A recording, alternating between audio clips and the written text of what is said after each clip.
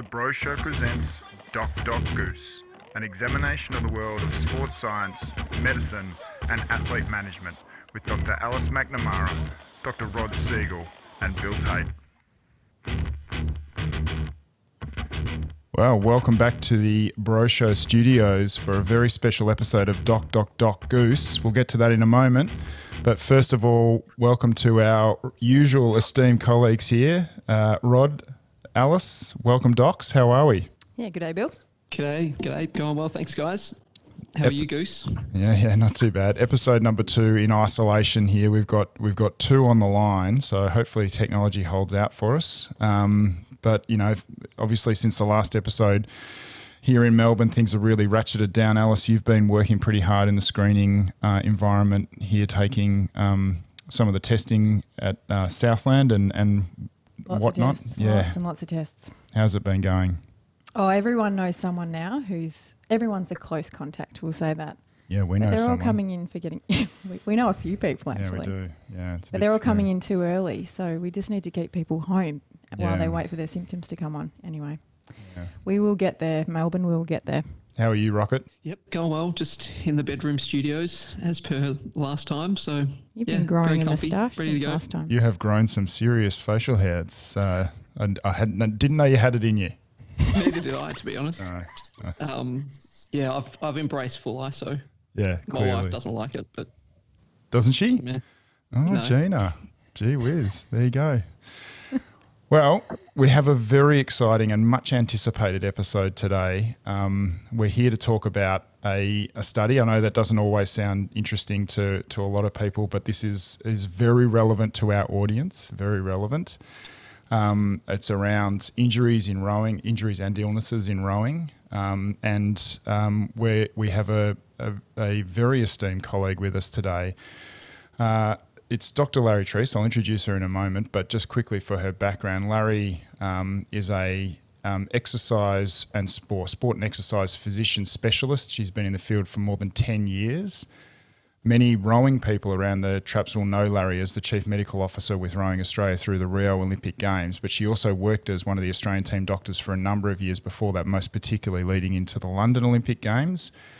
But she also worked in the Sochi Winter Olympic Games, the Beijing Paralympics, and the 2012 Youth Olympic Games. So she's had an enormous amount of experience in the Olympic field. I will say at a personal level, she was the doctor that saved us in 2012 when we really needed a lot of help with that women's pair with an injury issue. We might touch on a little bit of that at one point through the episode today. And she's the reason that I'm doing sports medicine, probably, because she was my doctor as I was going through my rowing career. And she's been your mentor, is the reality She as still well. is, the and whole sorry, way. Larry, you're probably going to keep being my mentor. She's Talk her up, currently why don't you guys? Far out. she's currently working She your mentor, in Canberra. Maybe.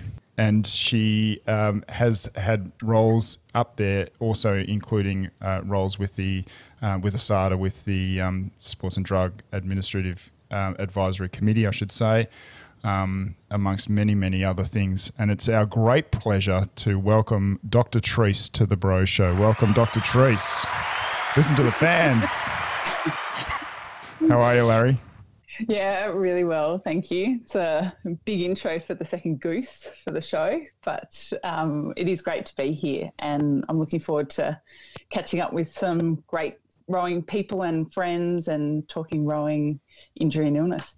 Yeah, well, I know it's a big intro, Larry, but we love you, and you know that. We go a long way back, and this is a very important episode, I think, and one that I think there's so much to cover here. It's a bit daunting. It's one that we've been really excited to get on with, and so without further ado, we will get on with the discussion on the study.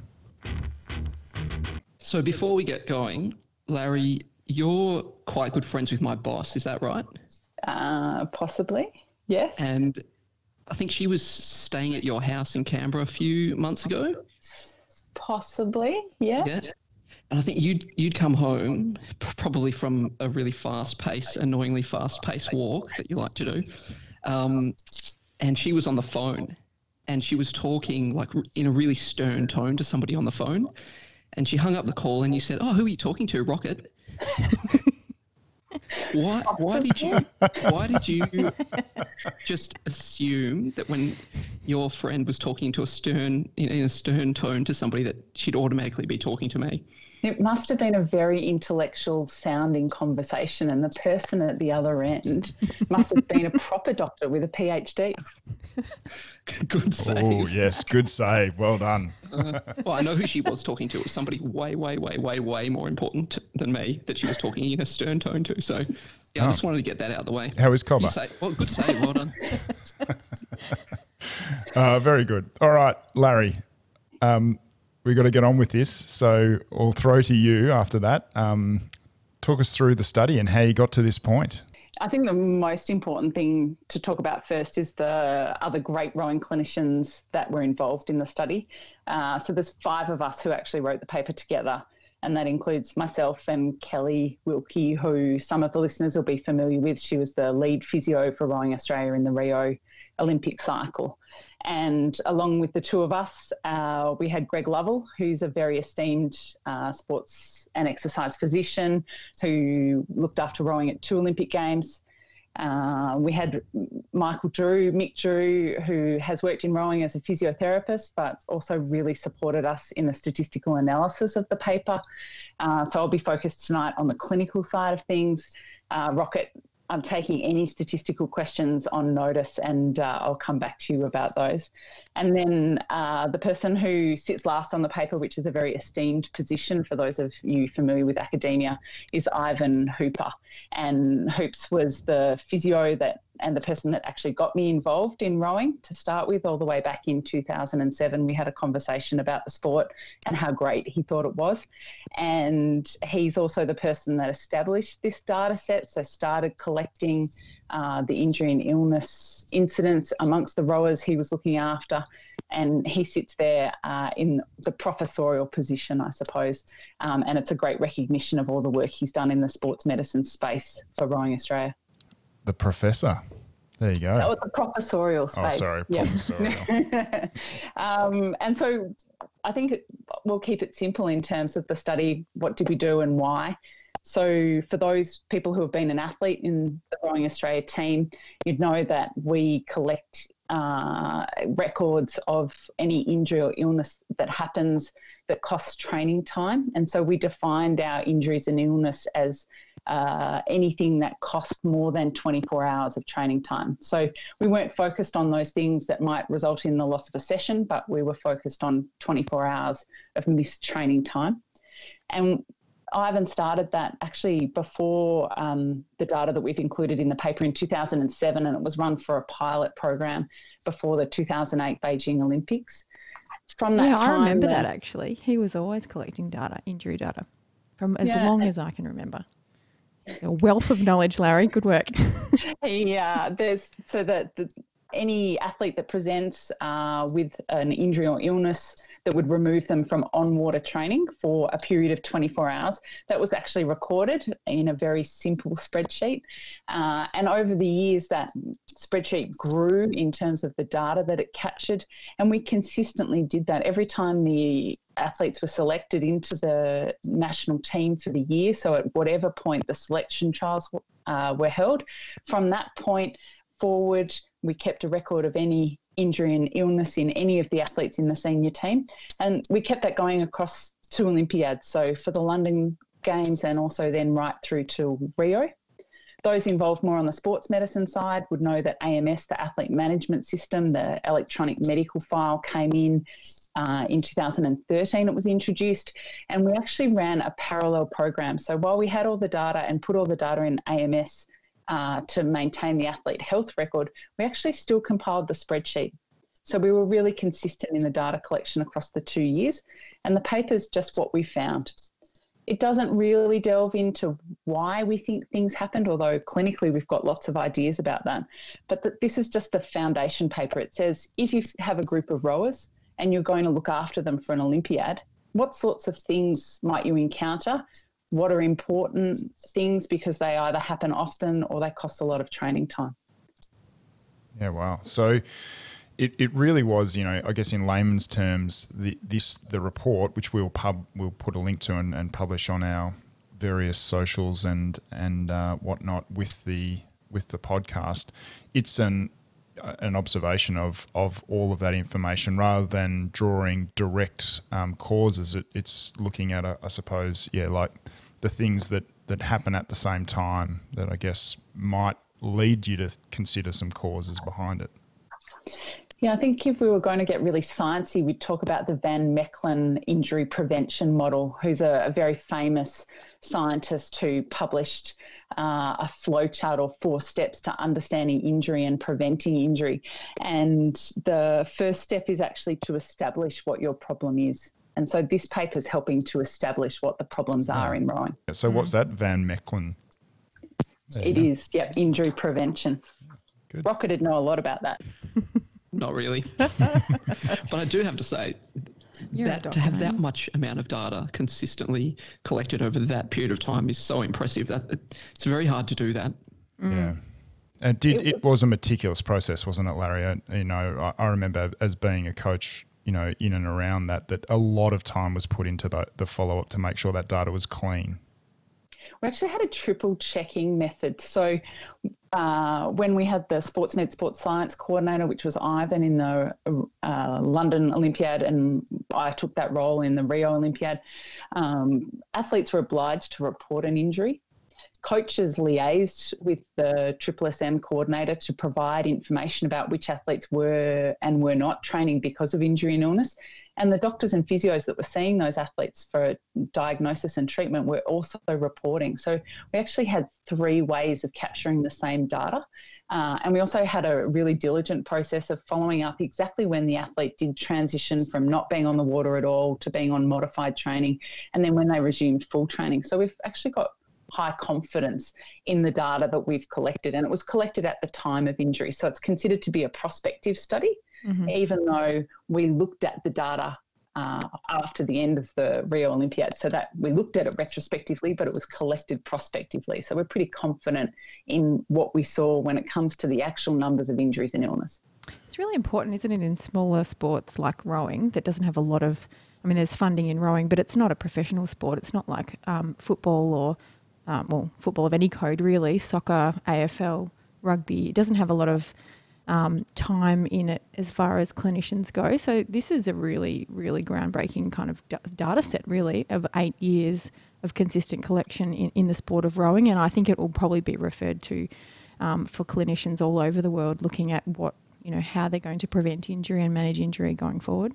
Yeah. And I think, and we'll talk about this when we get to the results and the discussion, but I think intuitively some of the things that have picked up in the study make a lot of sense, and probably many people in rowing would identify with that naturally. But there are some interesting curiosities that pop up that as you always do when you actually clinically look at things that maybe show that there's some assumptions that we've worked on over time that are important to challenge and consider.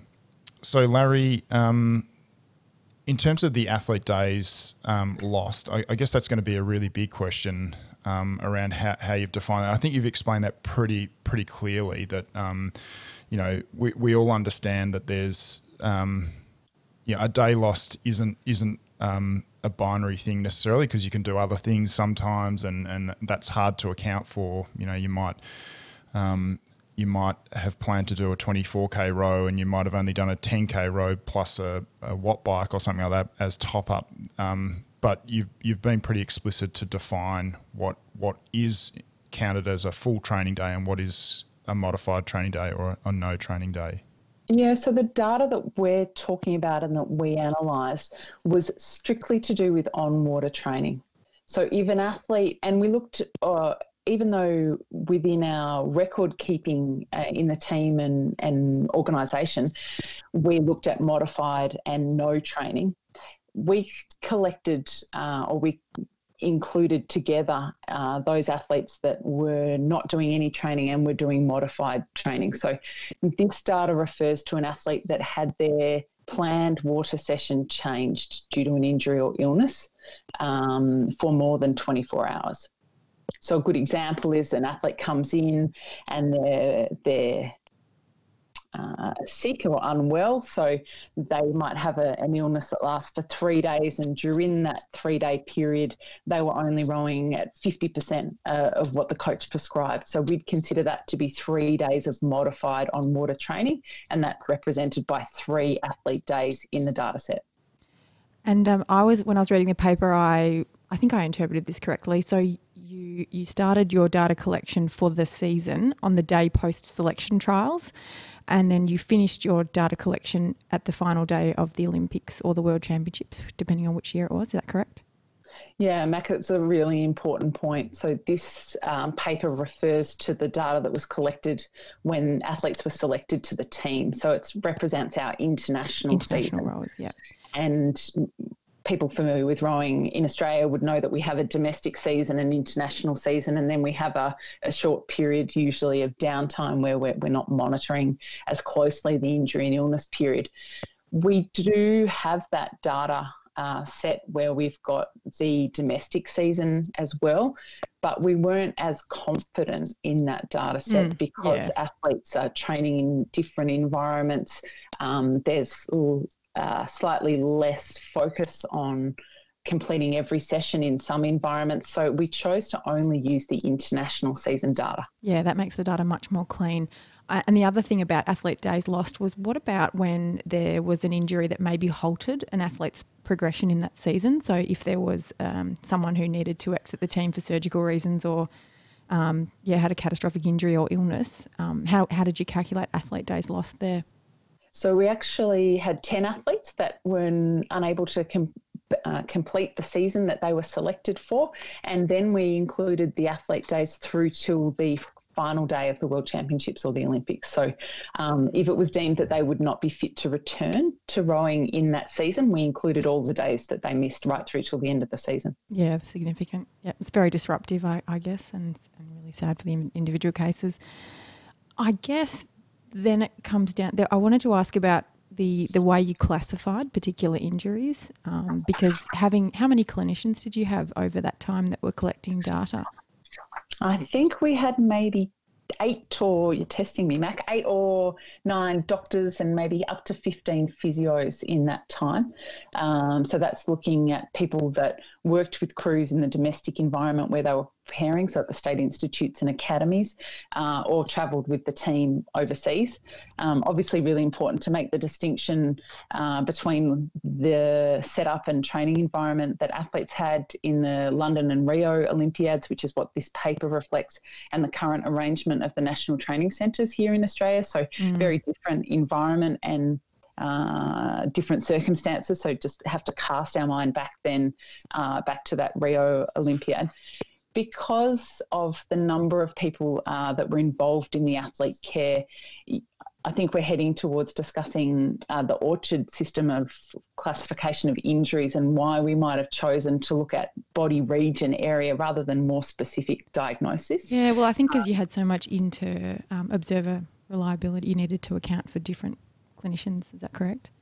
Yeah, and a great example is people with low back pain, very common in rowing, as we'll talk about, where if you're asked to name a structure within the spine that might be the cause of that pain, that's a challenging thing to do. Different people interpret different clinical signs differently. So not always imaged. No. Yeah, it may require imaging. So to actually focus on saying, well, it's the lumbar region and there's pain in the lumbar region and therefore we'll call it a lumbar region injury, just removes that difference in practitioners. And obviously in the future it'd be fascinating to do a study on a group of rowers where we were able to follow them closely and maybe differentiate the different structures, particularly within the lumbar spine.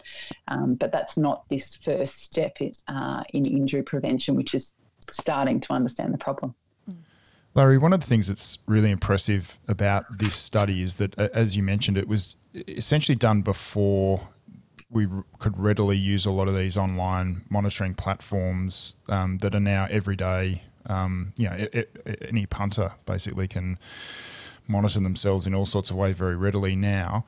And I know this is a very speculative question, but in terms of study design, if you were going to go back to 2008 or that cycle and start again with everything we had now, would you try and look at the difference between, just pure athlete days lost versus, the difference in the load that the athlete might be sustaining as a result, the drop in load essentially or drop in signal that the athlete might have taken?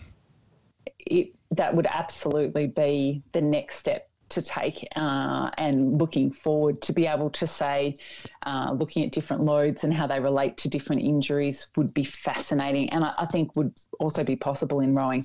Obviously, looking all the way back to 2008, we didn't really look at athletes in that way in terms of the load and prescription of load and monitoring of load. There's so many tools that are available to do that now. That would be a really exciting addition to collaborate injury and illness data. And I think illness for me in particular with load, and I know that has been done in small crews in well-resourced environments, but it wasn't possible as part of the paper. And that was actually one of the challenges through what was a really extensive review process for the paper, was asking why were we using athlete days? Why weren't we using training load? Yeah. Well, yeah, that's the thing. You got to remember it's 12 years ago, and it's, we've only got our act together, in terms of being able to see and measure load easily in the last, 6 years realistically. Yeah, Larry, if I remember right, I think we were in Lucerne one year, it might have been 2015, and we were looking through some of the data from an injury and illness point of view and looking back through some of the training load data that we'd captured for that season. We had some heart rate variability data for some athletes as well that we were looking through and trying to see if there was a bit of a link there. But I think at that time we probably just didn't have enough data to make any real inferences. So, definitely interesting. It would have been cool, but at the time, obviously, a lot of that stuff wasn't available. I think hopefully it's what we're going, not necessarily we as in the collective author group, but what we might see going forward in the sports medicine space in rowing would be pretty exciting. Anything else, Larry, or particularly Mac and Rocket, on the study design that you want to cover before we jump into the results here? Not for me. Makes sense to me. Yeah, no, I think it's just an exceptional piece of work. It's just so much information that's actually put down on paper. And what you were saying before, Bill, is that some of this injury knowledge is inherent in rowing coaches. Like, if someone has chest wall pain, well, that might be a long injury. Like, inherently a coach knows that. But it doesn't get written down very well often. And sometimes documenting it is very difficult, and quantifying it's really difficult. So it's exceptional. All right, Larry, on to the results. First of all, probably it would be worth saying, who were the athletes that were actually in the study? Not their names, but their demographic. I think if your audience knows their rowers, then most people will be able to name at least a few people in the study. However, we'll talk more broadly. So in the 8 years or the 2 Olympic cycles, there are 153 individual athletes selected to the ART, or Australian Rowing Team. And we followed them for 48,611 athlete days. So it's a long time. A lot of data. It is a lot of data. Yeah, it is a lot of data. Within that group, we looked at the number of athletes that were represented on one team, and then 2 teams, 3 teams, 4 teams. And the 2 things that I'll just touch on is that 40% of the cohort were only in one team, and 10% of the cohort, 10 athletes, which is 6% of the cohort, were in 6 or more teams across the 2 Olympiads. So Max already pointed out that in a sport where you develop proficiency and experience is important, how much benefit could we have by swaying that curve towards having more athletes represent? Well, in actual fact, it was a core pillar of the strategy of the Australian Rowing Team from the 2012 review, was to maximise the number of returned athletes into 2016. And the reality is, a lot of the medals in 2016 were driven by those athletes. Yeah, well, the drop-off was surprising to me. You definitely need to have people that have at least gone to 1 Olympic Games or prepared for 1 Olympics before they have an experienced one the second time around. I mean, some people have a good first Olympic cycle, but a lot of rowers, it takes a couple of years to get skills up. It does. And efficiency. It's probably more in Australia and some of the other smaller countries that's a factor. Some of the bigger countries do get away with having, champions in their first cycle and being able to churn through athletes a little bit more. But certainly the Australian philosophy on athlete development has been based around getting 2, 3, 4 Olympics, 5, maybe Tompkins type characters into them, and that's been historically where the results have been driven from. So it's really critical to see what that number is, and obviously injury and illness play a big part in retaining athletes. No, definitely. If you had a bad back, I don't know how you'd go through 6 years of. Actually, Drew. Ask Drew.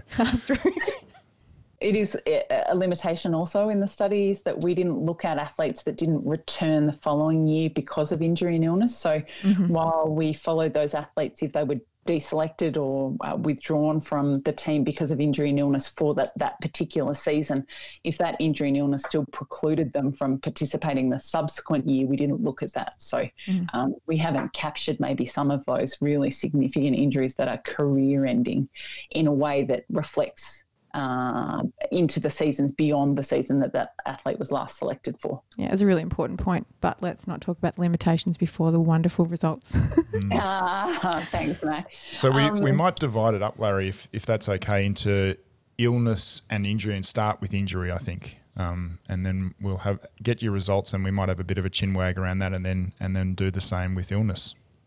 Sounds like a great plan, and I love putting illness on the same platform at the same height as injury. And I think often we say injury and illness, and I feel like illness doesn't get as much airtime as it needs. So I'd love to divide them up and have a chance to focus on that a little bit later.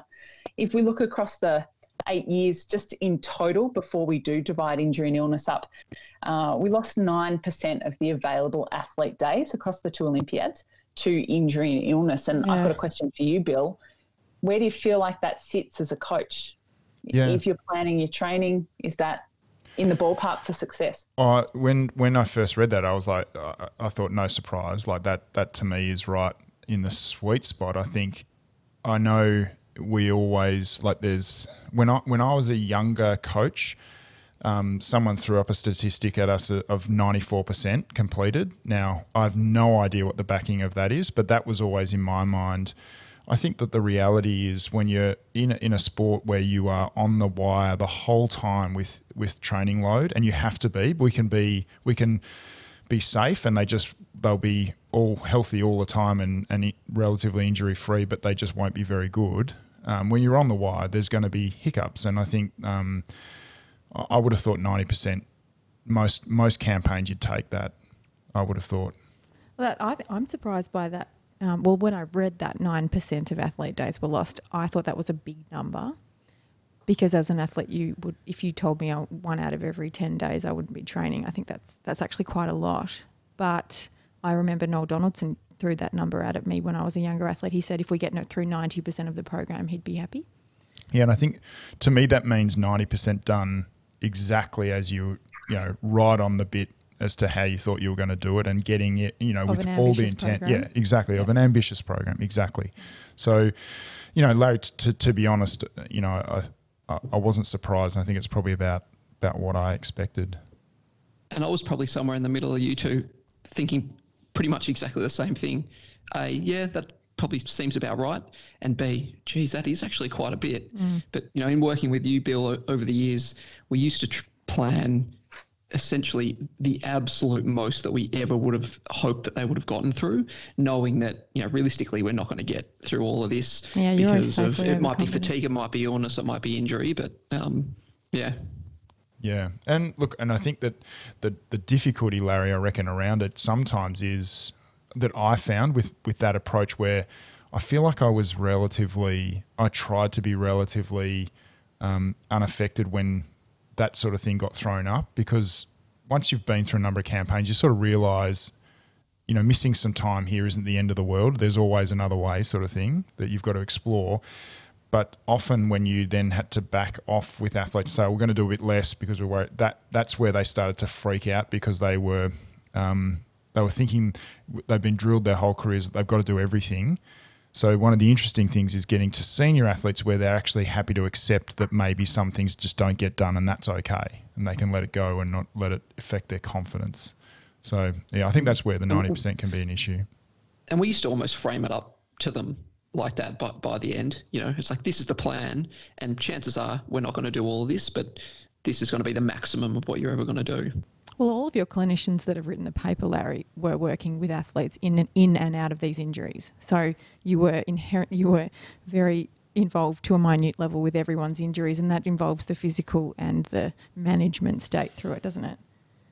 Yeah, and I think actually that's one point I'd make, is that I think it makes a massive difference to the success of a campaign where that 9% happens. Yeah. So it's maybe not a big deal to lose 9% in certain parts of the international season or a campaign's preparation, but then there's a couple of key times where to lose that time really influences the outcome. And I think it also depends on what the injury is that influences that time, sort of makes sense. But there's a great paper by a rowing clinician, Fiona Wilson, who's based in Ireland, that shows that if you're injured, you actually can do more volume. So physiologically, you might have completed more than 91% of the prescribed training. It just wasn't the on-water training. So there's lots of variables there. It's just an interesting ballpark that might help some athletes to understand, okay, so this is over an 8-year cycle. This is roughly how much we expect we're going to miss, and we're going to build that into the program to be able to be flexible and accommodate for that. And the flip side is you don't want to waste your 9% on crappy little things you could manage around and avoid. So, save your 9% for the things that are unavoidable or happen because you're pushing the bleeding edge, basically. Yeah, and I don't think any of the clinicians on the paper would advocate for 100% availability, because I think that would represent not doing enough of the work. Yeah, really good utopia point. that doesn't exist. So Maybe the big findings. Shall we get to the meaty stuff? Yeah, let's do it. So I don't think there's many rowers out there, regardless of whether they're medical or not, that would be surprised to hear that the three things we found that were really important in terms of lost time was chest wall pain, lumbar spine pain, and then illness was actually part of that top three mix. So they're pretty standard things for a rower. I was explaining to someone the other day who's coming up through sports med that rowing's a great sport to work with. There's really only three things that go wrong. Rowers get sick, they get sore backs, they get sore ribs, and then from time to time they also have intersection syndrome or problems of the wrist. And that was actually one of the things that I found really interesting from the paper, was if you'd asked me before we'd analysed the statistics, I would have said intersection syndrome would have been more prominent in our findings. But I think that's a great example of where significant cases stand out to you, and therefore you feel that it's more important than... Yeah, I think you had 4%. 0.5% of athlete days lost, which is not much, 0.5%. But I've known a lot of wrist injuries in rowing. I don't know how you categorise this, but I feel like if you're a rower and you've got lumbar back pain, everyone understands that. If you've got a rib, a chest wall thing, everyone understands that. But this wrist thing just seems like this frustrating, crappy little nothing injury that just gets in the way of everything, stops you from doing things altogether. But it's not really a badge of honour almost injury like the backs are. I know that sounds silly, but in my mind, I think that might be why they stand out, because they just seem to be, come on, can't these tendons just get better? Yeah. The other interesting, annoying one that it was a higher number than I thought, was the knee pain. I don't ever think rowers get knee pain, but I remember a particular season where myself and my doubles partner, we both had a knee injury at the same time. Yeah. And it was very difficult to cross-train. And I think when you've got rib pain, you can ride a bike, but when you've got knee pain, you can't ride a bike. And well, we might talk about the knee pain as well, but we should start with the top, Larry. So I think chest wall pain obviously represents a spectrum of things, and it's good to recognise when we were talking before about choosing a body area that when we think about chest wall pain, most people jump straight to the rib, and there's a high proportion of the chest wall pain injuries here are ribs, but it also includes all the non-rib causes of chest pain. So because we didn't differentiate within the lumbar spine, we haven't differentiated for the chest wall, but for people who are interested in further details about the rib injuries in particular in the Australian rowing team, Rachel Harris, who's a fabulous sports physician from Perth, wrote a paper as part of her fellowship on the Australian experience of rib injuries in the Rio Olympiad. So that might also be another reference for people to go to if they're looking for more detail about the bony side of things, which is the more troublesome side of things. The other thing I'd say about chest wall pain is it's more common in our female athletes. And we don't delve down in the paper as to why that might be, but Rachel's got some great insights in her paper, which is published in the British Journal of Sports Medicine as well, about why that might be. So that's a great resource for that particular injury. Oh, we'll have to chuck a link to that on the Facebook page as well. And then if we look at the other main injury, so lumbar back pain, it also draws our attention to male rowers because males were twice as likely to have low back pain as female athletes. And so we're really looking at a gender difference there in injury experience across the 8 years. So I know, Larry, that it's hard to speculate, and it's not a causative link here. But do you have any thoughts on why you saw a higher predominance in our female athletes of chest wall and more lumbar in male athletes? We were actually pushed by one of the reviewers to give our clinical thoughts, in particular about the low back pain findings in terms of the gender difference. And we obviously have our own ideas clinically. I would say there's a big difference in flexibility between male and female athletes, and that's definitely, or has the potential to be a contributing cause to males with low back pain. And also, could that be that same flexibility, could that also be a potential cause in females of the chest wall, in that they are able to get themselves into stretched positions where there's less potential protection for the rib cage? Now, I know it's super speculative, but in my mind, that's always been one of the reasons I've always felt like it could be more prevalent in female rowers. You have to read Rachel's paper. That's a great answer.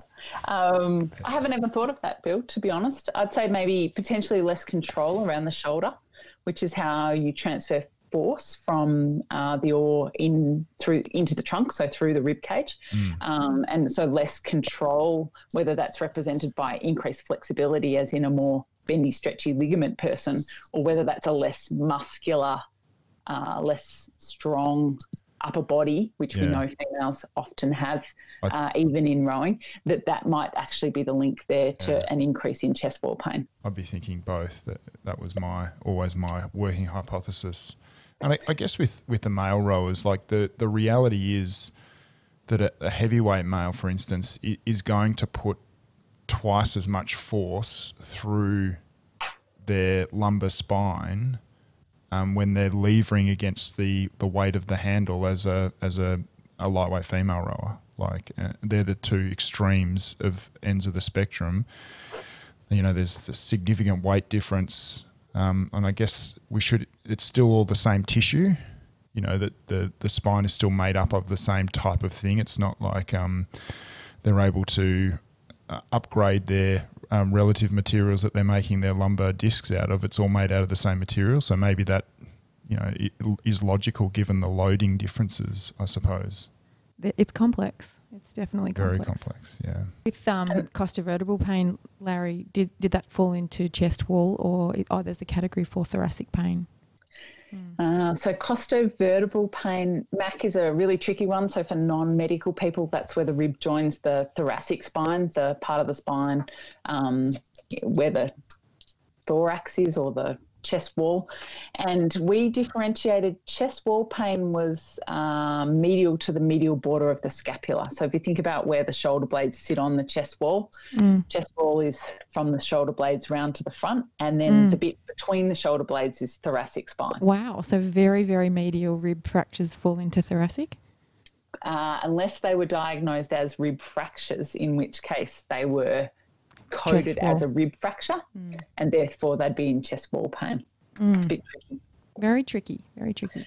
Fortunately, as a group of clinicians working in this environment, we had the opportunity to meet every year, and we would talk about things like definition of injury, the sports medicine coordinator role. Part of that was coding each injury, and so we'd use all the available resources that we had to decide the most appropriate code for the injury. So if the athletes had imaging, we would definitely use that to guide the coding system. So while it sounds very broad when we talk about chest wall, actually what we were doing in the clinical environment where we were collecting this data was very, very specific, because as one of my favourite things to say is, without a diagnosis, you can't have a prognosis. And you'd know there's a huge difference in prognosis between a chest wall muscle strain and a rib fracture. So we were really focused as clinicians on finding out what the answer was, what the diagnosis was. And that's been captured as part of the coding process. So the data that sits behind the study is actually pretty detailed. Yeah, no, it's exceptional. And I think those that were involved during rowing during this time will remember that there has been a chest wall pathway created, which was mainly by this group of researchers actually, whereby there was time allocated for a diagnosis and to have a look at the trajectory of illness, trajectory of the injury. So firstly, to prevent extra athlete days lost, with it progressing from a bone stress injury to a fracture. But secondly, so that you could get an accurate diagnosis. And I think... Do you want to just explain that though, just quickly, in terms of what you specifically mean? You're talking about once there was a signal that there might be an injury, there was a 5-day break, and then is that what you're talking about? Yeah, I will throw to Larry, but an overuse injury usually doesn't happen on day one. Usually it's because there's a build-up of load on a particular structure that's not designed to take that load in that particular way, or it hasn't been primed to take that load over a period of time. So when there is a warning sign, you can prevent further injury. And so I might throw to Larry, in your experience with rowers and chest wall pain, what was your experience with working with this group?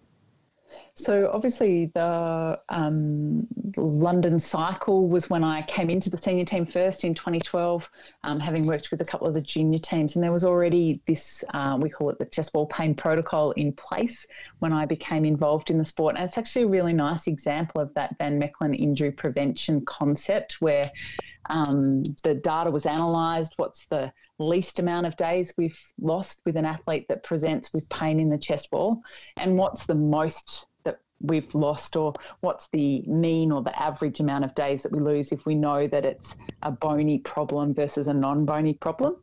And that was found that no athlete had returned to full-on water training at less than 5 days when they presented with pain in the chest wall. So the logical conclusion was, well, why don't we just take all athletes off the water for 5 days? That'll allow small things to settle, and they'll settle quickly, and the athlete will be able to resume training. But it'll also allow bigger problems to start settling rather than get worse. And the other part of the protocol was that at that stage, early in the London cycle, so just after Beijing, the most common diagnostic investigation for chest wall pain was a bone scan. And a bone scan involves significant radiation. So thankfully, by being able to delineate patients or athletes that settled quickly with chest wall pain, they didn't need a scan, but those that didn't settle after 5 days were more likely to have a rib problem, and therefore really we could justify that radiation exposure to step that athlete to an investigation. So 2 things there. One was using the information that was collected to help minimise time lost in the future with a plan or a protocol, and 2, trying to minimise or optimise the health of the athlete through the minimisation of radiation exposure. And Larry, at a really practical level, How did you go getting that across the line with the coaching group?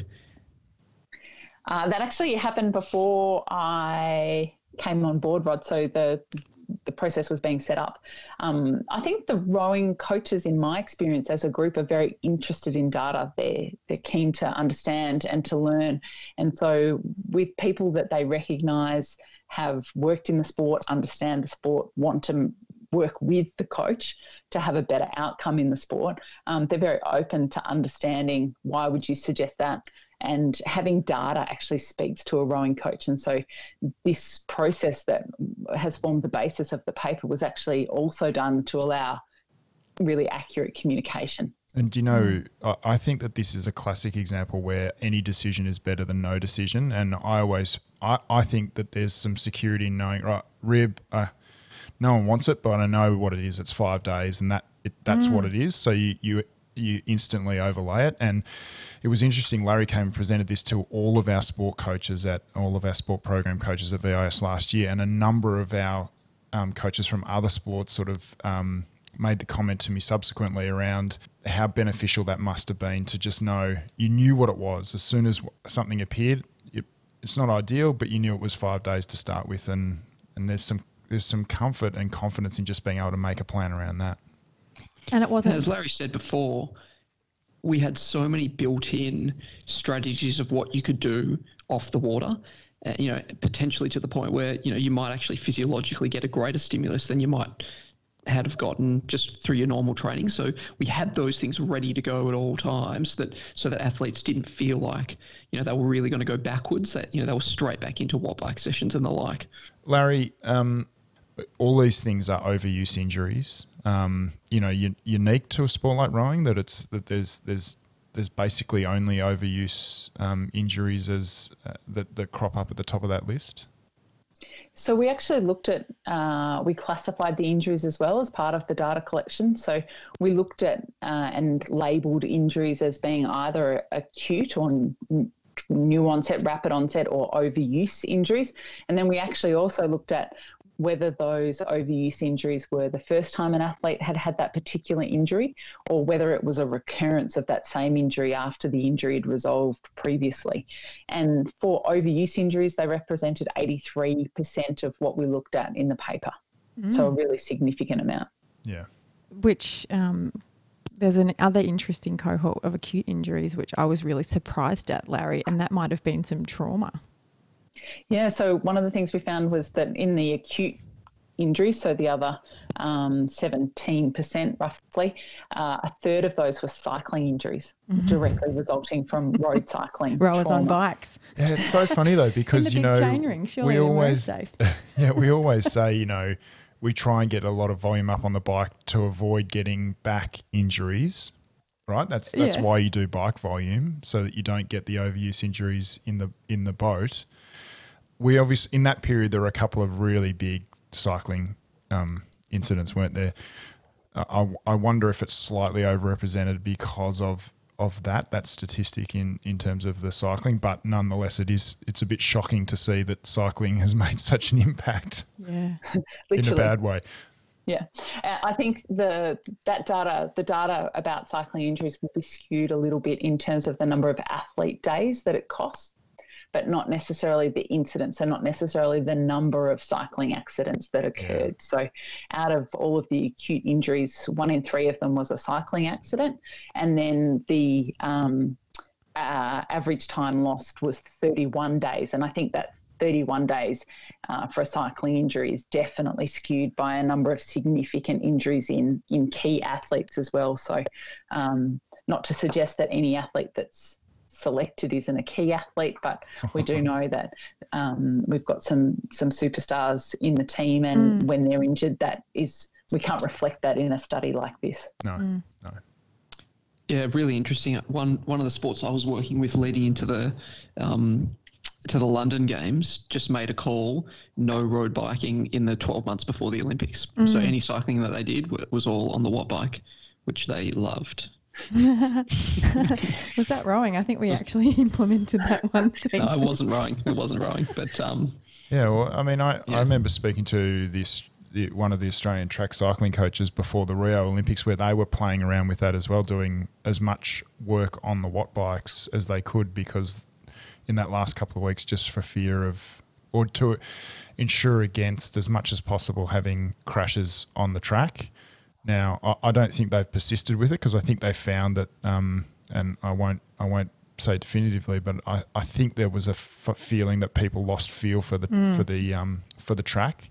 But it's a really interesting one, and we could talk about this for ages, because particularly now in young cyclists and athletes that are cycling with the concussion understanding that we now have, understanding that, you know, if you get a suspected concussion, you know, it's automatically, I think, 2 weeks off competitive training, essentially. It's much more well executed in contact sports or collision sports, but yeah, that's a big problem in cycling. Yeah, it's something to be really mindful of. Larry, in terms of those other injuries, obviously we talked a little bit earlier about the tendon stuff in the arm and wrist, which, you know, is one of the other big ones. Is there anything there that you'd like to point out? No, probably, other than, you know, that one of the important things about collecting the data is to understand your problem. That was one of the aims of that Van Mechelen principle. And I think it's why it's important, because if you'd asked me, I would have said it's a standout. It's where we should be targeting some of our thoughts and priorities in terms of injury prevention, but that doesn't actually translate into the data. So it's good to be challenging for clinicians to say, what do I think is important and why do I think it's important, and is that just my personal experience of some standout cases versus a serial problem. I've got a categorisational question though about wrist. So you have wrist tendon injuries, you have wrist ganglia, that's wrist. Is it wrist? What's forearm? Is that compartment stuff a lot of the time, or does that include intersection? It's a very good question, Mac, and I don't know the answer to that.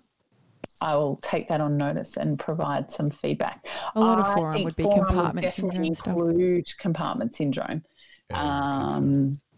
But I would suspect that it would also, looking at the number of cases and that it costs a little bit more time, be representative of the intersection group as well. And wrist and hand would be more the scaphoid fractures or scaphoid fracture and some of the A2 pulley injuries, so finger injuries that we've seen. So they were definitely a problem at a particular time in the sport, and there was quite a few of them. So I think the differentiation would be intersection within the forearm. I'd have to look up the exact Orchard coding to be able to answer. A few dangerous hand injuries on boat fins and things like that, I think. Yeah, someone we know sliced their hand open on a fin twice. Vigorous boat washing. Well done, Mac. What about the knee one, Larry? What do you know about that? Interesting. If you look at the data that's around in rowing sports medicine literature, knees actually are quite a common injury, reported as a common injury. It seems to be more common in junior athletes or emerging athletes rather than more senior athletes. And so if you look at adolescent rowing, they actually have knee as a higher injury than chest wall pain, whereas that's not quite so common in the senior athlete cohort. So again, sits as the third highest would you number say of athlete days. Lost patella tracking or fat pad, or what would you say in terms of an actual pathology? Patellofemoral, either MEL tracking or pain syndrome, or otherwise chondropathy, so which is a hole in the cartilage on the surface of the kneecap. I would argue there's only certain runners that are designed, certain rowers that are designed to run. Yourself being part of that group, Mac, but many of your fellow rowers are not ergonomically gifted for running. And Bill's a late bloomer though. Hello to Aaron from La Sportiva. Thanks for the new shoes. I love them.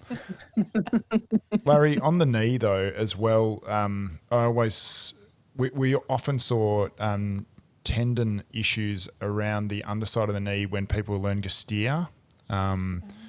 And I think, so to me, that was one, and an area where I think we made some ground in this period of time was obviously we worked really hard with, Ed Wittich and the guys from BAT, Paul Francis, around supporting the heel better and making sure that the contact was optimized for drive performance, but also for I think setup within the boat. We did a lot of mechanical analysis of the foot. So I know I was interested around the knee one because I think we used to always see a lot of semimembranosus, semitendinosis, those ones underneath the little pulleys underneath the knee when people would be learning to steer for the first time. Very good and anatomical recollection, Bill. So for He's quite people medical. who aren't medical, the hamstrings, which are the muscles in the posterior thigh, run down the back of the leg and divide behind the knee. Some come to the inside of the tibia, the shin bone, just below the knee. Some go to the outside.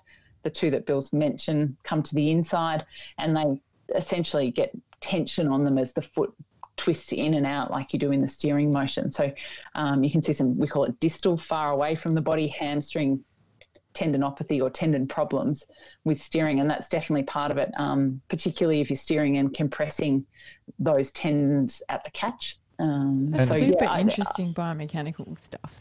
It's very complex for those that aren't rowers. The amount of force going directly down through the foot, along with the twisting motion, which also requires balance as well. It's very confounding and could be very complicating. Larry, the other one is the hip. We all, through some of that period of time, we had a number of rowers that ended up having, I don't know exactly what you call it, but they ended up having parts of the capsule of their hips shaved away so that their femur essentially could move through enough range of motion, and there was some, you can explain it better than I did. So there was a fair bit though in that period of time, which I don't remember prior to that necessarily being the case. And some of the great coaches as well had that done too. It's like tour to injury. Ron, I'm still waiting to hear about your personal medical history as part of this podcast recording. We'll get to it. Oh, excellent. One of the coaches that we've previously worked with in the Australian team reached out to Kelly and I after the paper was published to ask specifically about the hip injuries. And Kelly actually replied today, 8 hours ago at midday, with some ideas. So I'm going to just share those directly from her very learned email. So we had 11 hip injuries across the two Olympiads. So there's not really enough there to pull out too many specifics and to compare between the two Olympiads as well. So the injury that you were describing, Bill, is a labral injury. So the hips are ball and socket. People can have a bit of a mismatch in the shape between their ball and their socket, and as part of that they can damage the cartilage that runs in a clock face circle around the socket. And so the operative intervention for that, or the operation, is to do keyhole surgery and stick the labrum, the cartilage, back down to the edge of the socket and to reshape the ball to allow better movement. And there were certainly, clinically, we'd observed that there were some significant injuries there that took a long time to settle or required an operation to get better. But if you look at the comparison in terms of the frequency or the time lost compared to low back pain, for example, it's only a really small number of cases. Yeah, I think, this isn't in the paper at all, but my experience of an athlete is you're always required to row as long as possible, right? So you're always required to get as much hip flexion as you can to get forward into the catch. Now, the rowers would know that you should probably have your shins at vertical for optimal sort of power application, but a lot of the time you're trying to get out a bit further than that. So you do have to have your hip into full flexion. So quite often you'd be tight and sore and you'd require treatment, but you wouldn't lose any athlete days. But these 11 athletes that are noted for hip and groin injuries probably a lot of them did end up with surgery, whereas there would be a lot more rowers that have hip impingement and hip pain but don't end up going down this pathway. Well, and I think I also wonder how many of the hip dysfunction or the lack of ability to get comfortably through your hips into the catch position is a cause or a contributor to lumbar back and thoracic injury. So that's part of the reason why I asked the question. You're 100% spot on, Bill. And we know that if you don't have 130 degrees of hip flexion, that you load the lumbar spine at the catch. So the hip bone is connected to the backbone, essentially, and what affects one area definitely flows on. So one of the big changes that we made in terms of the time that Kelly and I were working in rowing was to look at trying to increase male hip mobility every day with some stretches that then reduced the incidence of low back pain in that particular cohort. So those two stretches are actually, we've got a great photo of Kerry doing them on the Growing Bodies website. So if people wanted to trawl through our previous blog posts, there's not too much current there at the moment, unfortunately, but those two stretches are there, and absolutely you're right. I think if we can keep rowers' hips moving well, they're less likely to load up their back. We'll make sure the Growing Bodies is linked there as well on our socials, gang. I've got a question, Larry, and I might not be analysing this right, but looking at the graph that you've got here, in particularly in the male rowers, the lumbar incidence and the chest injury incidence almost mirror one another. So as the lumbar injuries go down, the chest injuries go up over time. Why do you think that might be? I think, well, we know that bony chest wall injuries are overuse injuries, so there's a load component associated with that. So maybe if you're missing less days from your low back pain, that you're doing more work, and potentially then you're getting potentially other injuries. You're looking at the longitudinal gender comparison. Yeah. Matt? And what didn't seem to be the same case for the females, but yeah, that just sort of stood out to me. I'm not sure that it's statistically significant would be. Yeah, I wondered that looking at it.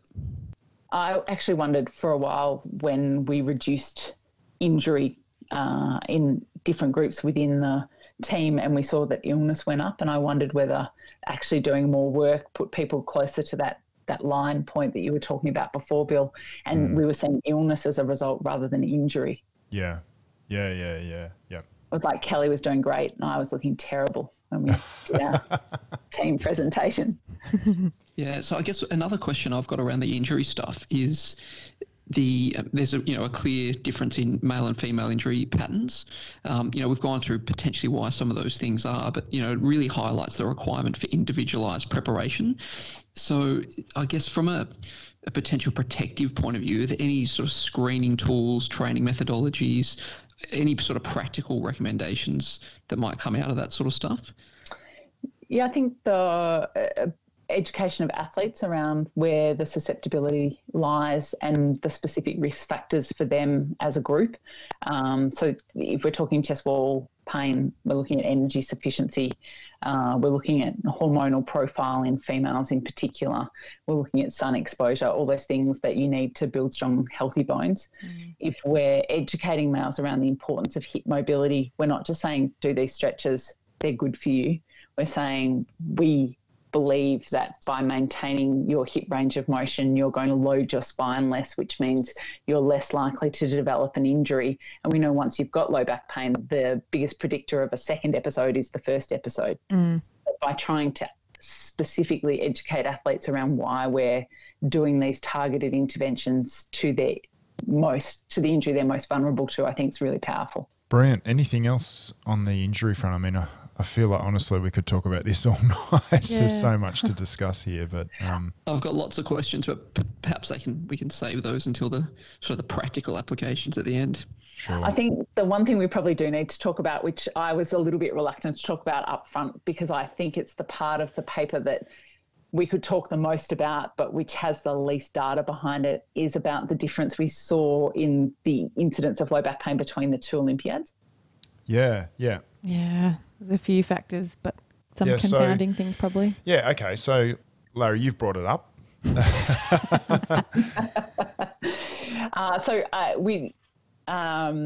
We looked, because we're in this unique position of having two different Olympiads, there were some things that were different between the two cycles. There are a lot of things that we didn't look at that were different, that we knew were different, but no one had recorded and we didn't have a measure of, so we weren't able to analyse those. But one of the things we looked at with interest after the call from a couple of great international rowing authors, sports medicine authors, about the role of ergometer rowing in injury was there was actually quite a difference in how rowing ergometer testing and training were completed in Australia between the London and the Rio Olympiad. So we took a look at the injuries and said, hey, were they different between the two cycles? And could we attribute that, or not attribute, that's not the right word, might there be some connection between the difference in ergo testing and training and the rate of incidence of injury? And what we found was that in the London Olympiad, there was actually a lower incidence and a lower burden, or a lower number of athlete days lost to low back pain in comparison to the Rio Olympiad. And so we asked the question, could that be in some way contributed to by the difference in ergo? Yeah. And so, and I think the big matzo ball that we haven't spoken about there, though, is the philosophy for testing in the London cycle leading into 2012 was that the testing was done on the dynamic ergo. It was actually done on the Concept 2 with sliders. It wasn't done on the Row Perfect, and it wasn't done on the Concept 2 dynamic ergo, but the regular ergo on sliders. And then in the 2016 cycle, it was shifted to back on the deck. And the shift was driven probably out of initially into using sliders was, as I recall it, a push towards trying to have a safer way of doing ergo training. So whether there was data behind it or not, I think there was a suspicion in and around 2008 that we were seeing too many injuries as a result of stationary ergos, and we're trying to find a way to mitigate the risk by going into a dynamic ergo. And the ergo on sliders is the same unit, but it's sitting on sliders that are on elastic bands, so they go backwards and forwards. And so each stroke you take isn't against a fixed seat. It's dynamic. And so usually rowers would rate a couple of points higher. Yeah. So the wattage might be the same, but you're actually probably putting in down less watts per stroke to achieve the same wattage. And there's a change in the force profile as well. So you absolutely notice that there's less force at the catch. At the catch, yeah. And it's more, which I guess you could be hypothesised is the position anatomically where the lumbar spine and thoracic spine might be less protected. I don't know. I'm not an expert, but that's what we intuitively would have thought. The interesting one, Larry, and I'll this is my personal view. I hated the slider ergos because people rode appallingly afterwards, and I remember, you lost most of your hair. All the dirty laundry out there. We had coaches from overseas in 2011 saying, "What's happened to the Australian rowers? You used to row beautifully, and now you all row terribly. Now you pop the knees and you pull the knees and we used to do at the VIS. We used to do ergo training on a Tuesday night. Was our big main ergo set." And Wednesday was when we'd go to the 2K rowing course here to do our measured work. And I think it was a number of years of just watching people spend a whole session trying to learn how to row again after the sliders. We had great backs. Yeah, but the interesting thing was after that, like in 2012, I gave it away. So we did all our testing with the girls' pairs and the sweep rowers, heavyweight sweep women on stationary ergo after that, because I couldn't look at them rowing poorly like that anymore. But it's fascinating. It's a fascinating link that potentially could be there. That that load on the stationary ergo. There's something to be seen there potentially. I think that's exactly how I would describe it, Bill. There's something to be looked at in more detail in a properly designed study that is looking for to provide the answer to the question. Yeah. Is it is there a difference in the injury rate? We also looked at the rate of chest wall pain, and we actually really dug down into the stats and looked, was there a difference in the rib stress fracture rate between the two Olympiads? And we didn't see it transpire to be different in those areas. So I think it's really just a clue. And actually, as a clinician, I'd probably go to where you were heading before, I think, Rod, which is, could we use it as a tool to individualise training in certain athletes at certain times because of their risk profile? And do we need to think of it as just another tool in the toolbox to be able to prevent injury in some athletes? Can we use it as a rehabilitation tool in other athletes? But it's super important that we're working not just in our little sports medicine bubble, but we're working with coaches and we're working with athletes to try and understand what everyone's trying to achieve and what's in the athlete's best interest in terms of getting the performance that they are aiming for. And coming into the team in 2014, when I came into the team, so once they made the move back to stationary sliders, what you said at the end there was probably my experience in that it was used in a targeted way. Generally, somebody, maybe they've got a little bit of a back niggle or they are returning from a back injury. That's when we use the sliders as opposed to all the time. And I remember discussing, Bill, with you at one point, you felt that there was potentially a physiological cost as well, perhaps to moving to the sliders. So, obviously we use the ergo as a sort of a really key physiological tool. And we often found that, because less of a technical element, you don't have to balance the boat, you don't have to row in time with somebody else, etc. We could get a stronger physiological signal on the ergo than we generally could on the water. So did you find that there was, we're going a bit off track from injury, but did you find that there was sort of a physiological cost potentially from that? And I guess, Mac, I'd be interested to hear your take as well, because of what you said before, we might see on an ergo test, your power would actually be increased, but that was perhaps artificially. So did you guys probably think there was a physiological cost to moving to sliders? I think that's one of the reasons why we went back to using the stationary ergo, was we felt like it wasn't the same as rowing, but it was definitely providing us the signal that we wanted to achieve out of that training session. And I guess that's part of the way you approach ergos. I remember talking to actually Alice's sister Stella, who is a pretty good runner, and we're talking about doing some testing on some track and field athletes biomechanically and trying to figure out could we do it on a treadmill. And her view was, well, it's nothing like running. It's not the same. Why would any runner want to run on a treadmill? And which is a fair point, but I would say no rower would ever say that the ergo is like rowing. It doesn't feel anything like rowing. But you're trying to achieve that added load, that extra time and attention, I felt was a slightly different signal to rowing. Otherwise, why wouldn't we just go rowing? We wanted to change the signal slightly to increase the time and attention, I suppose, to add a bit of load so that they would adapt in a slightly different way to just the same session done on the water.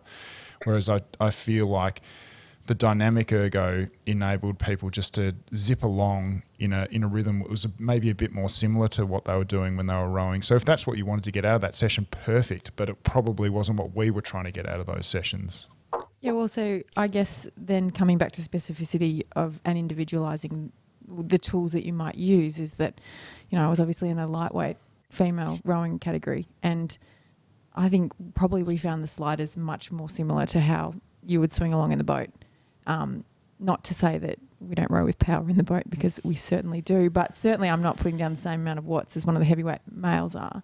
And I would find that, your rating would come a bit more easily, you'd rate a bit higher, and it really did replicate what you were going to do in a big race. You weren't going to be sitting at 30, 32 for a 2K. You were going to be up at 38, and that's probably much more accurate to what it would be under pressure. I think that's my point, though. If that's what you're trying to get out of the session, brilliant.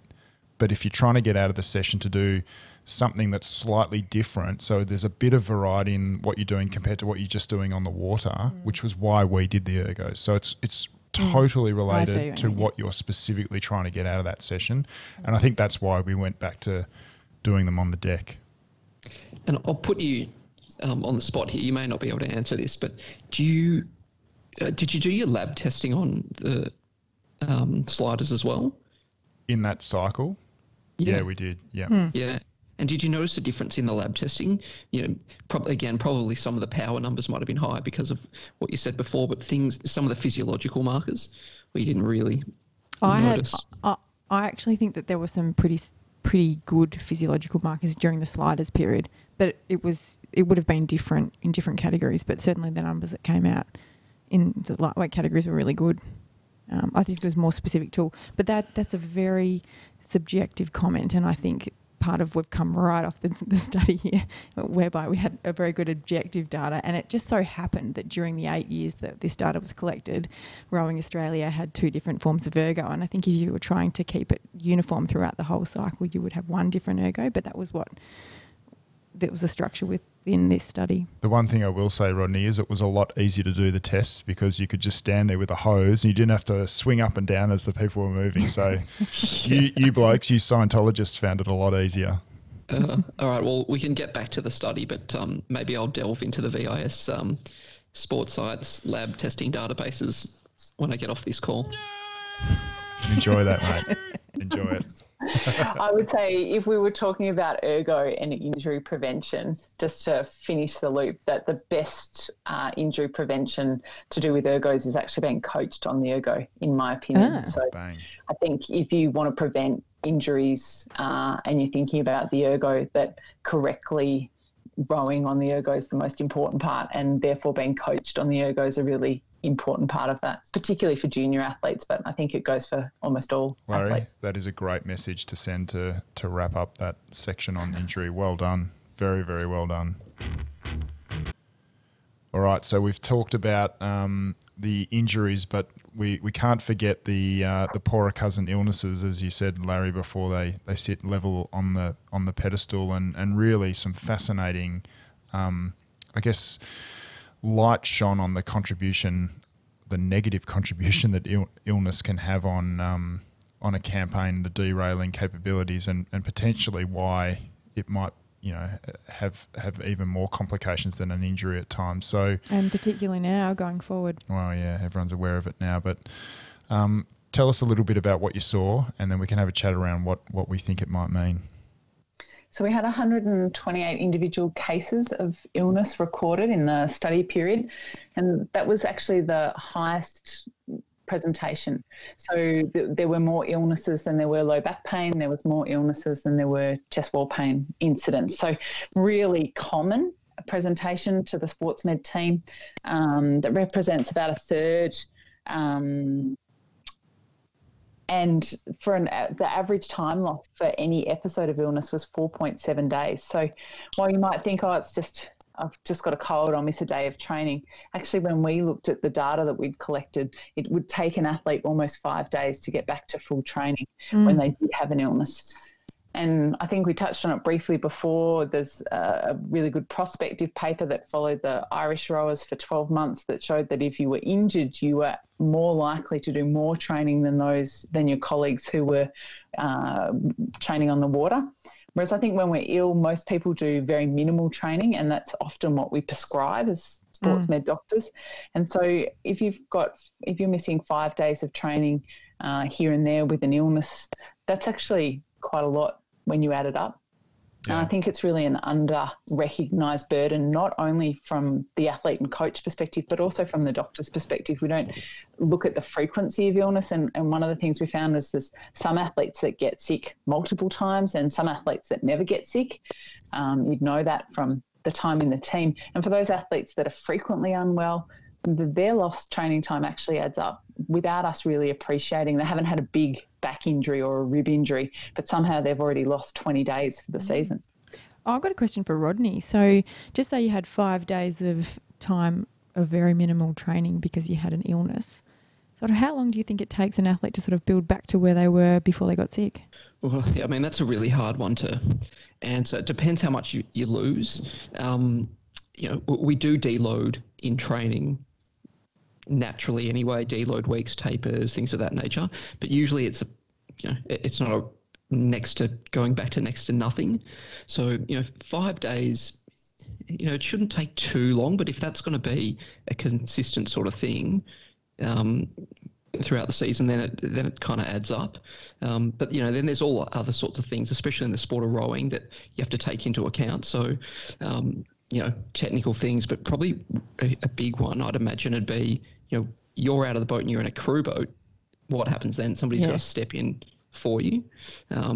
So yeah, I mean the physiological cost for 5 days, I don't think is probably that great. But I guess the additional cost of that is that you've gotten sick too. So that's taking you back, further again, and how long it takes you to build back up while you're, getting back to 100% from that illness, even though maybe you can train. So there's a few things there to consider. Yeah, you might be able to train, but are you actually getting much from the training if your body's still trying to get itself back to into 100% shape or ready to exactly. adapt? And I remember specifically working with Bill and Larry in 2015 around an athlete who was sick for some time, and we had measures of her heart rate variability, and it just did not come back up to normal for what felt like maybe almost a couple of months. And I don't think that she was really getting a lot out of the training. She was turning up, giving it her all every single day, but I'm not sure she was progressing until we saw those things sort of come. I think he ended up sort of putting her on maybe some antibiotics or something, and she came back good, and HRV came back to normal, and then she actually started taking off a little bit physically and things like that too. I guess that's the hard one with illness, isn't it, Larry? Because and we should talk about what the specific illnesses are, or the key culprits. But many of them, unlike a mechanical injury where they can be more predictable, like an illness can often drag on for quite some time, depending on how a person's immune system is set up and ready to help, join in the fight to get over it. I think actually that's a really good point, Bill, that it's almost harder to predict. So if I see an athlete and I know they have a rib injury, then I can say I'm pretty confident that with this type of injury, you're going to need 2 weeks break from on-water training. We'll build you back up over 2 weeks and I'll be confident that you're right to go. If I see an individual athlete with an upper respiratory tract infection, known as the common cold, it's really difficult to know which virus that is, how long it's going to last, and that's going to be really influenced by not only what the bug is, but who the athlete is and where they're up to and all the other things that influence their general state of well-being. So illness is pretty complicated. The two that we saw the most of were upper respiratory tract infections and gastroenteritis, infectious gastro within the cohort.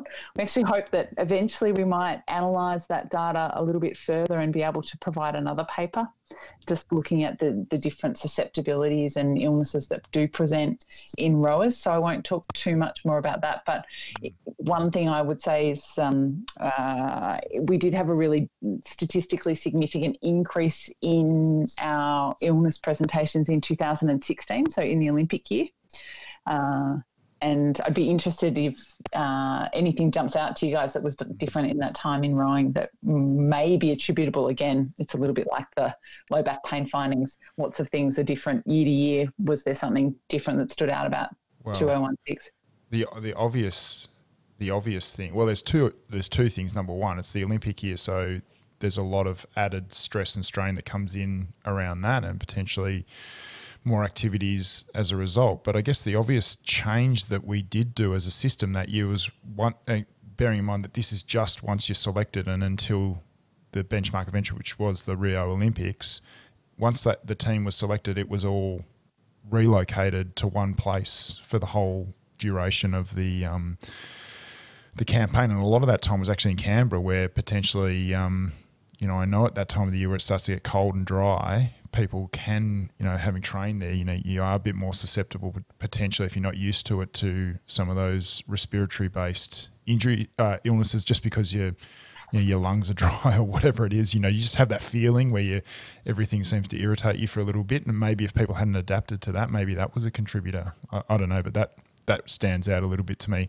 Plus, I suppose, as we're all aware of this now, but, if you're in a pair and you can isolate away with 3 people and you coach, as long as none of the 3 of you get sick, you're right. But if you're in a group 100%. Of 50, a team of 50 or 60, you're constantly Living thinking, in close God. confines is probably your biggest risk factor, isn't it? Yeah. Well, it was named as Destination Gold Camp, but we renamed it Destination Cold Camp, not because of the climatic conditions, but because of the spike in illnesses that we saw, the perfect storm.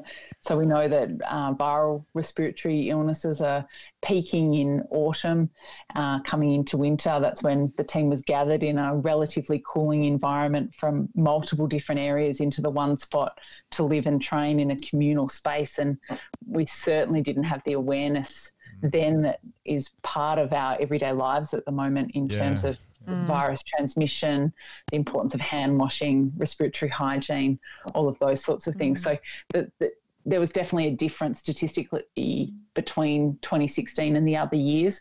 And for me, it does fit really well with the communal type living arrangement when people weren't used to that. That's a really important point. So if you've come out of a training centre and you go back to the same training centre, you're used to those people and those bugs. But when you gather groups of people who have been in different environments and bring them all together, there's definitely a risk factor there. Yeah, and it's not just the people, it's also the environment. Like, it's also that time of the year with pollen and you know, change of seasons. There's a whole lot of stuff that's happening in the atmosphere that can contribute to people. You only have to get a tiny bit of hay fever for it to trigger, in some athletes, to trigger a whole lot of... if you look at the number 1 and 2 causes, if it's upper respiratory tract infections and gastro, they're all caught from person to person. Yeah. Yeah. Well, that's right. And person to person. I've thought through the pandemic that we've lived through, that we've been relatively well served because we've had hygiene drilled into us for 15 years or more around hand hygiene and that sort of stuff. But I guess the fact is that if it's present, no matter how much you attend to hygiene, it's very hard to...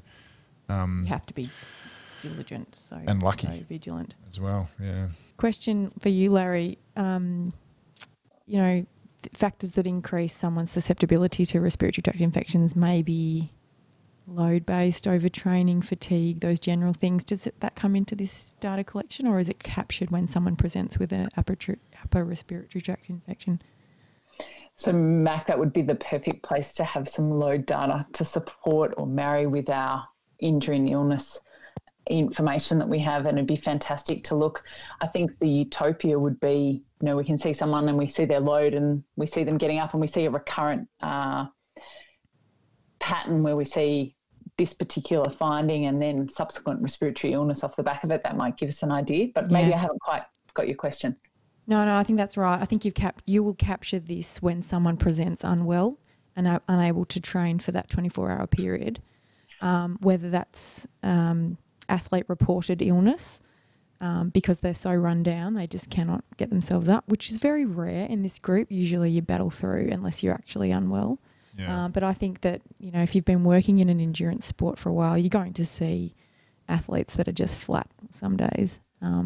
And if they're, just how the data's collected. So if this is an illness presentation, then it has to have a diagnosis behind it, I guess. But within the medical illness diagnoses within the Orchard classification, there is an overtraining, overreaching diagnosis. So we do have a way of capturing people who we think have a pathological problem instead of a physiological problem. So we know that... Was this common? Did you see that much? There was a couple of significant cases of overreaching within the data set that fall within the illness statistics. Okay. So two cases really jump out for me where we had athletes who were a little bit burnt out and required some unloading to be able to benefit further from their training. Yeah, so that was my question. So that was a captured category, but it didn't fall in your top couple. But it doesn't fall in my top couple. No, I'd say I think your observation's correct. It's quite unusual in rowers, in my experience, to see that, as opposed to maybe some more running-based athletes in athletics, triathlon, those sorts of sports. Maybe overtrainings I've seen more commonly in those athletes than I have in the rowers, and I've worked with a lot more rowers. That's interesting, because on hours, rowers do a lot of training. I guess and look, there's a whole different discussion, but it's just, you know, there's a whole lot of there's a whole difference, isn't there, around sports where you're smashing your foot against the ground and the impact of that versus sitting down and punching along for a long period of time. I guess it has some kind of impact. I think individual sports are actually also require a lot of mental resilience. Like if you've got a crew that you're doing 30 hours of training a week for, how many Josh was doing 40 hours a week of training, collaboration, it's much more mentally stimulating to go along as well. I think if you were an individual athlete training by yourself in triathlon, it would actually be quite easy to burn yourself out. But the collegiate crew environment is actually, you can get a lot more work done. Mind and body and mind. It's very interesting how it all combines. Yeah, absolutely. So I've just got a practical question, I guess. So reading the paper, it obviously jumps out that illness is an unappreciated burden, as you sort of say in the paper. And rowing it's a unique sport where the mechanical load is really, really high, and hence all the injuries that we see. But the physiological load is also really high, which can predispose you to illness. And so I always found it strange that we probably talk about the illness side of things a fair bit less than we do the injury side of things. So having the numbers on it, I think, is really useful because it illuminates actually, how much of a burden it can be on the training process. So at a practical level, what do you think that this data actually means? So how can we use this data, from a prevention point of view, if that's even possible, or from a recovery point of view in terms of coming back from illness, readiness to recommence and train hard and so on and so forth? The things I'd pull out, Rod, would be individual athlete programs again. So looking at athletes, do they have a particular susceptibility, actually tracking their illness. So do they get sick at the same time every year, and then trying to pull that apart? So is that and Bill, you mentioned this in terms of Canberra. So do they have a hay fever predisposition? And we know that if you get a bout of hay fever, you actually disrupt your respiratory epithelium, which is your barrier to bugs then coming in. So you're more likely to get an upper respiratory tract infection. So if you can then prevent that hay fever episode, can you prevent the subsequent illness that happens at the same time each year? So I'd be looking at it in terms of customising it for the individual athlete and helping them to recognise whether they're someone that gets sick or doesn't get sick and what their contributing factors might be. Do they always get sick off the back of exams and miss a training block when they're on their uni holidays and could we help them manage themselves better through the uni exam process so that they get a better block of training after that? So understanding the individual athlete's super important. I've always had this interest in rowers' hands. So we're really conscious at the moment around hand washing. We recognise that as a risk mitigation strategy. And I think it makes it hard to wash your hands effectively if they're covered in callus. Yeah. Or if they've got splits. And we did some education throughout my time in the sport using the same glitter hand wash that we used in the operating room to learn to wash our hands effectively. And you always see that glitter, which you look at with a UV light, so you can't see it while you're actually washing your hands. That glitter sticks to callus. Yeah, so I was going to mention that, Larry. Make the same inference that potentially the bugs also stick to the calluses. So that's just a point of interest for me, specific to rowing and illness. On the other side of that, Larry, I've always felt that rowing on the Yarra River every day of my formative career has helped prevent me picking up many of the bugs, and I'm convinced that I'm COVID protected because of it. Your immune system I is have well-trained. a hyper-immune system. We won't talk too much about COVID because I'm not an expert in it, but I'd suggest that hopefully it's... So it's okay, Larry. No one's an expert in it. No, if you want expert information on COVID, just go to Facebook. Plenty on there. But what that does throw context to, Larry, is how many upper respiratory tract infections are common in a team environment.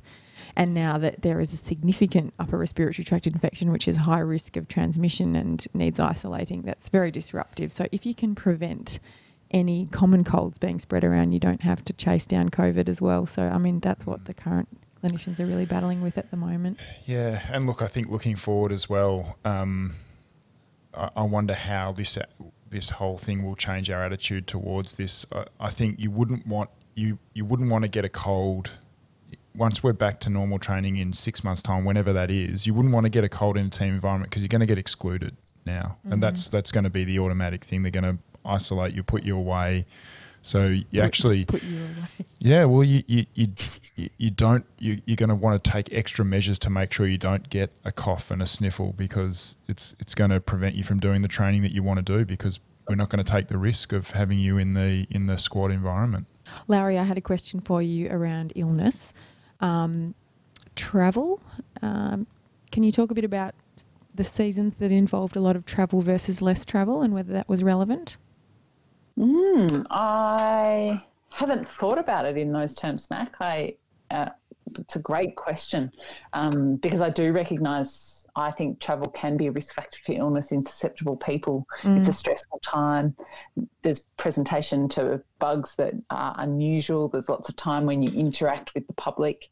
And would you observe in your experience of the travel across the 8 seasons, we didn't notice a statistical difference in the seasons other than 2016, but I do consider travel a risky time for illness. That was one of the great things about our bump into Rio that I was really delighted with, is that we didn't have anyone who developed a respiratory tract infection off the back of travel. Yeah, so you were anticipating that.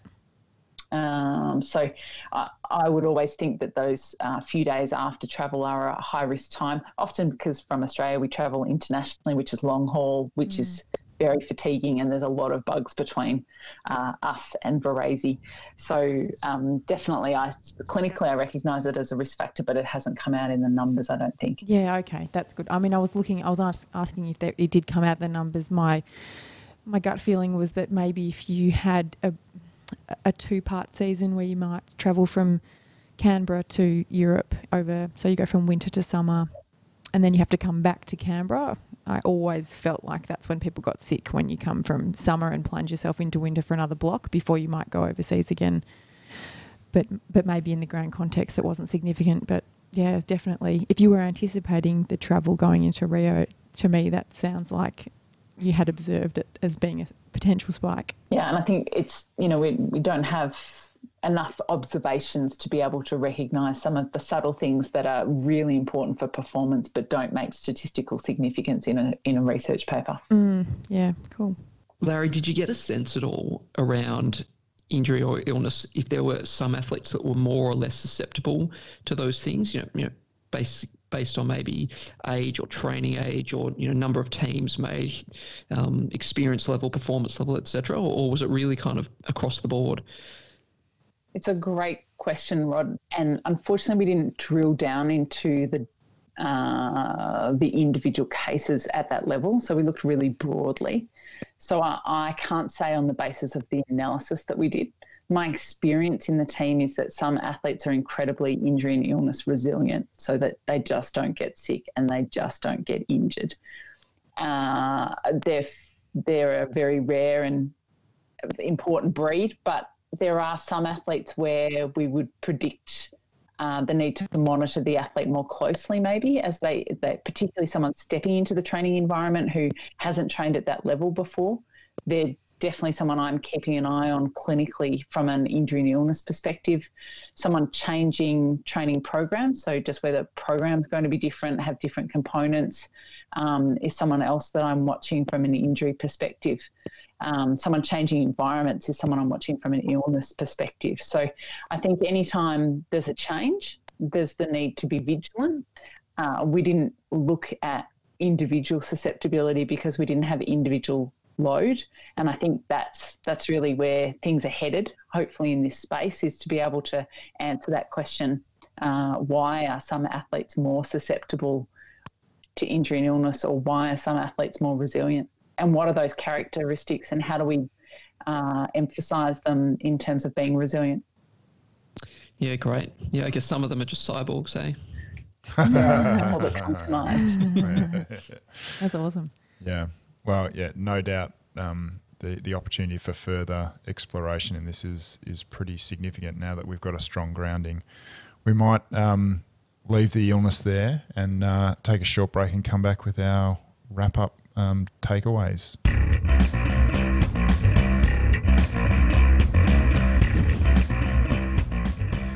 Rodney, key takeaway.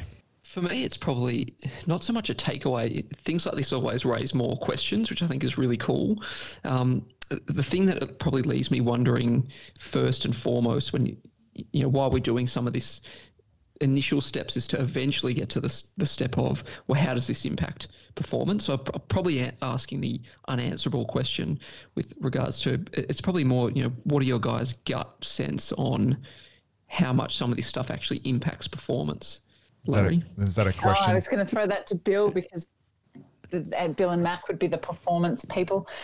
I think that it entirely depends on the situation and the athlete, because you can have an injury that is absorbed well within a crew. You've got a great reserve, steps into the boat. We cross-train the injured athlete.